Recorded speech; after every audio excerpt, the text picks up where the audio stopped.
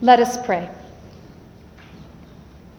Gracious God, this morning as we take a moment to reflect upon your word for us, may the words of my mouth and the meditations of all of our hearts be acceptable in your sight. O Lord, our God, our rock, our creator, our redeemer, and our sustainer. Amen. So I've always loved this prologue to the Gospel of John that we read here this morning. To me, there's just something incredibly beautiful and poetic about it, even as it gets a little tangled and convoluted in its language. It draws a wonderful word picture about Jesus and his place in the world and in creation and in relationship with God. Now, of course, that's the whole point. That's the whole point of the prologue. It's the whole point of what John has written here.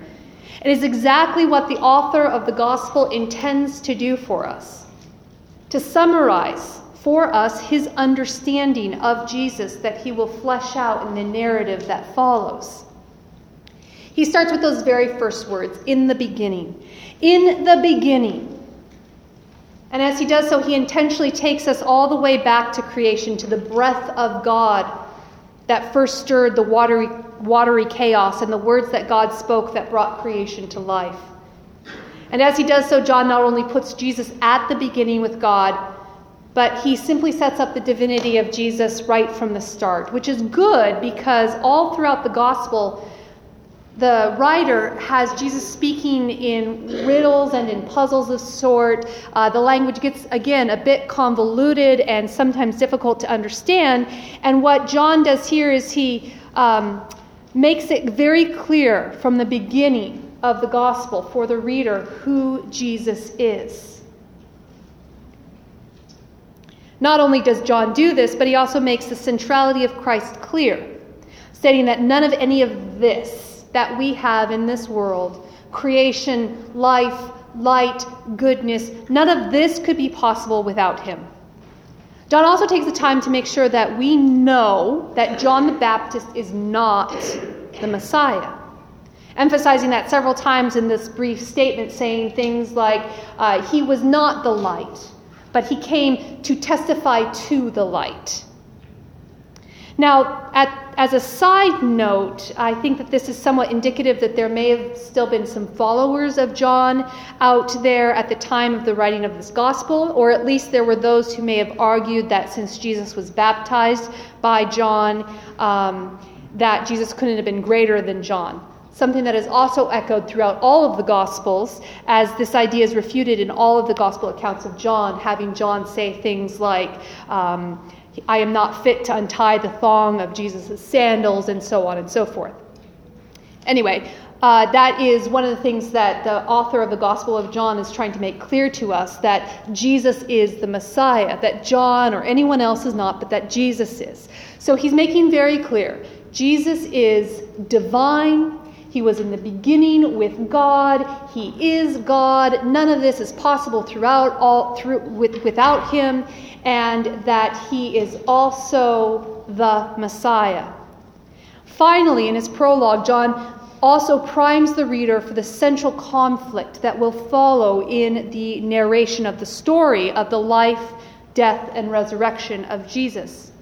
That although Jesus is the Word of God made flesh, sent to and among the very children of God, the children of God would reject him, and the powers of darkness in the world would seek to extinguish the light of his life. But don't worry, he says, even though the darkness threatened to overcome and destroy the light that had come into the world, even though the forces and agents of darkness sought to stop and to silence him, the darkness did not overcome that light, and it continues to shine in the darkness, giving grace and truth and grace upon grace to all who claim him. Now, in a way, what John is doing here is he's summing up the whole of the gospel message for the reader. In just a few short verses, he's summing up the whole of the gospel message. If they get no further than this, then they have gotten the essentials of the story. They've heard everything that they need to hear to understand what it is that John is trying to tell them. But I think that John is also hopeful that they'll be intrigued enough by how he has presented it to read on, to learn more about that grace and truth that Jesus brings, and to understand how he could overcome the darkness that was in the world. I think that this last piece may have been enough to draw in readers, because even living a century or so after the happenings described in the gospel, they would have known and understood all too well in their own lives the darkness that was in the world. They would have wanted to know how it was that the light of Jesus could still be shining in the face of the darkness that was in the world and that he faced, and what that could mean to them as they themselves faced all of that. It is no accident that although the idea that the darkness tried, past tense, to overcome the light, that the light shines, present tense, in the darkness. It is no accident of words that John chooses here, because John has chosen his words very carefully to indicate that the light of Christ shines on. In the face of all of the darkness in the world that tried in the past to overcome it, the light of Christ shines on, that Christ continues to fight against the darkness, and that Christ continues to overcome and to shine brightly. Sisters and brothers, that, in a nutshell, is the promise of the Gospel of John. It is the promise of the Gospel of Jesus Christ. That all of this is not just something that happened in the past. It's not just something that happened a long time ago, but it is something that is still happening at the time of the writing of the gospel, and is still happening even now, some 2,000 odd years later. The light of Christ still shines in the darkness, full of grace and truth, and all of those who trust in him are claimed as God's own and have the ability to live into that grace upon grace, truth and light that he brings. Which, quite frankly, sisters and brothers, is good news for us. It is good news for us living in our world today, because just as the original readers of the Gospel of John, just as the people living at the time of Christ, we are living in a world that is filled with darkness, hatred, greed, war, violence, the thirst for power and glory. All of these things and so many more attack us from without and urge us to attack and to try to control others as well. The fear and the worry that gnaw away at our hearts and our souls urge us to give up hope and give in to resignation that the world is simply just going to always be this way, that there is no other way to live but in darkness, and to just accept all of these things. All around us, forces and agents of the creeping, insidious darkness are at work, trying to envelop us and surround us and destroy us from within and without. They all threaten to overwhelm us and oppress us and destroy us and keep us in darkness and in despair. But here, in the gospel, in the good news of Jesus Christ, we are promised that the light of Christ continues to shine in the midst of all of that. That God's grace and truth continues to shine in the midst of all of that. That the light chases away the darkness and illumines a better way of being, a better way of living, a better way of life. And gives us the ability to shine that light of love and hope and grace and truth for others, so that they too may also be freed from the oppression of the darkness.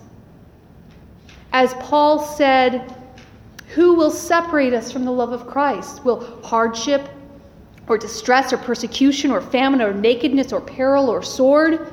No, in all these things we are more than conquerors through him who loved us. For I am convinced that neither death nor life, nor angels, nor rulers, nor things present, nor things to come, nor powers, nor height, nor depth, nor anything else in all creation will be able to separate us from the love of God in Christ Jesus our Lord. Yes, sisters and brothers, darkness is in this world. There is a lot of horrible and scary and frightening and terrifying and worrisome things in this world, there is a lot that could threaten to keep us down and hold us down and have us living in despair and darkness. And yet we are promised here in these simple, beautiful, joy-filled words, poetic, promising, loving words, that the light of Christ shines. The light of Christ shines in the darkness. And the darkness did not, will not, cannot overcome it. The light of Christ will continue to shine brightly in the darkness of this world until the light overcomes the darkness and the darkness is chased away and shall be no more. That is the promise of the gospel of Jesus Christ. In that day, as God's kingdom comes, we and the world are recreated into how and who and what God intends us to be. The darkness shall be no more, and we shall live in the joy and the light and the love of God through Christ, with Christ, and in Christ. Sisters and brothers, let us pray. Gracious and loving God, today we confess that as we live in the midst of all of this darkness, we often feel as if there is no other way. But we thank you for your light. We thank you for your light and your love that shines in the darkness, and we ask that you help us to turn to it, to trust in your light and your love. We ask that you help us to trust in you. Help us to see the way out of the darkness, and help us to share that light and that love with others, so that hatred, war, oppression, all of these things may be chased away, and your light and your love shall remain. Help us to live into your light, to live into your love, and to live into your promise that you shall overcome darkness, that you shall overcome all. Help us to live into the joy and light and love of you through and with and in Christ. We pray all these things in the name of your Son. Amen.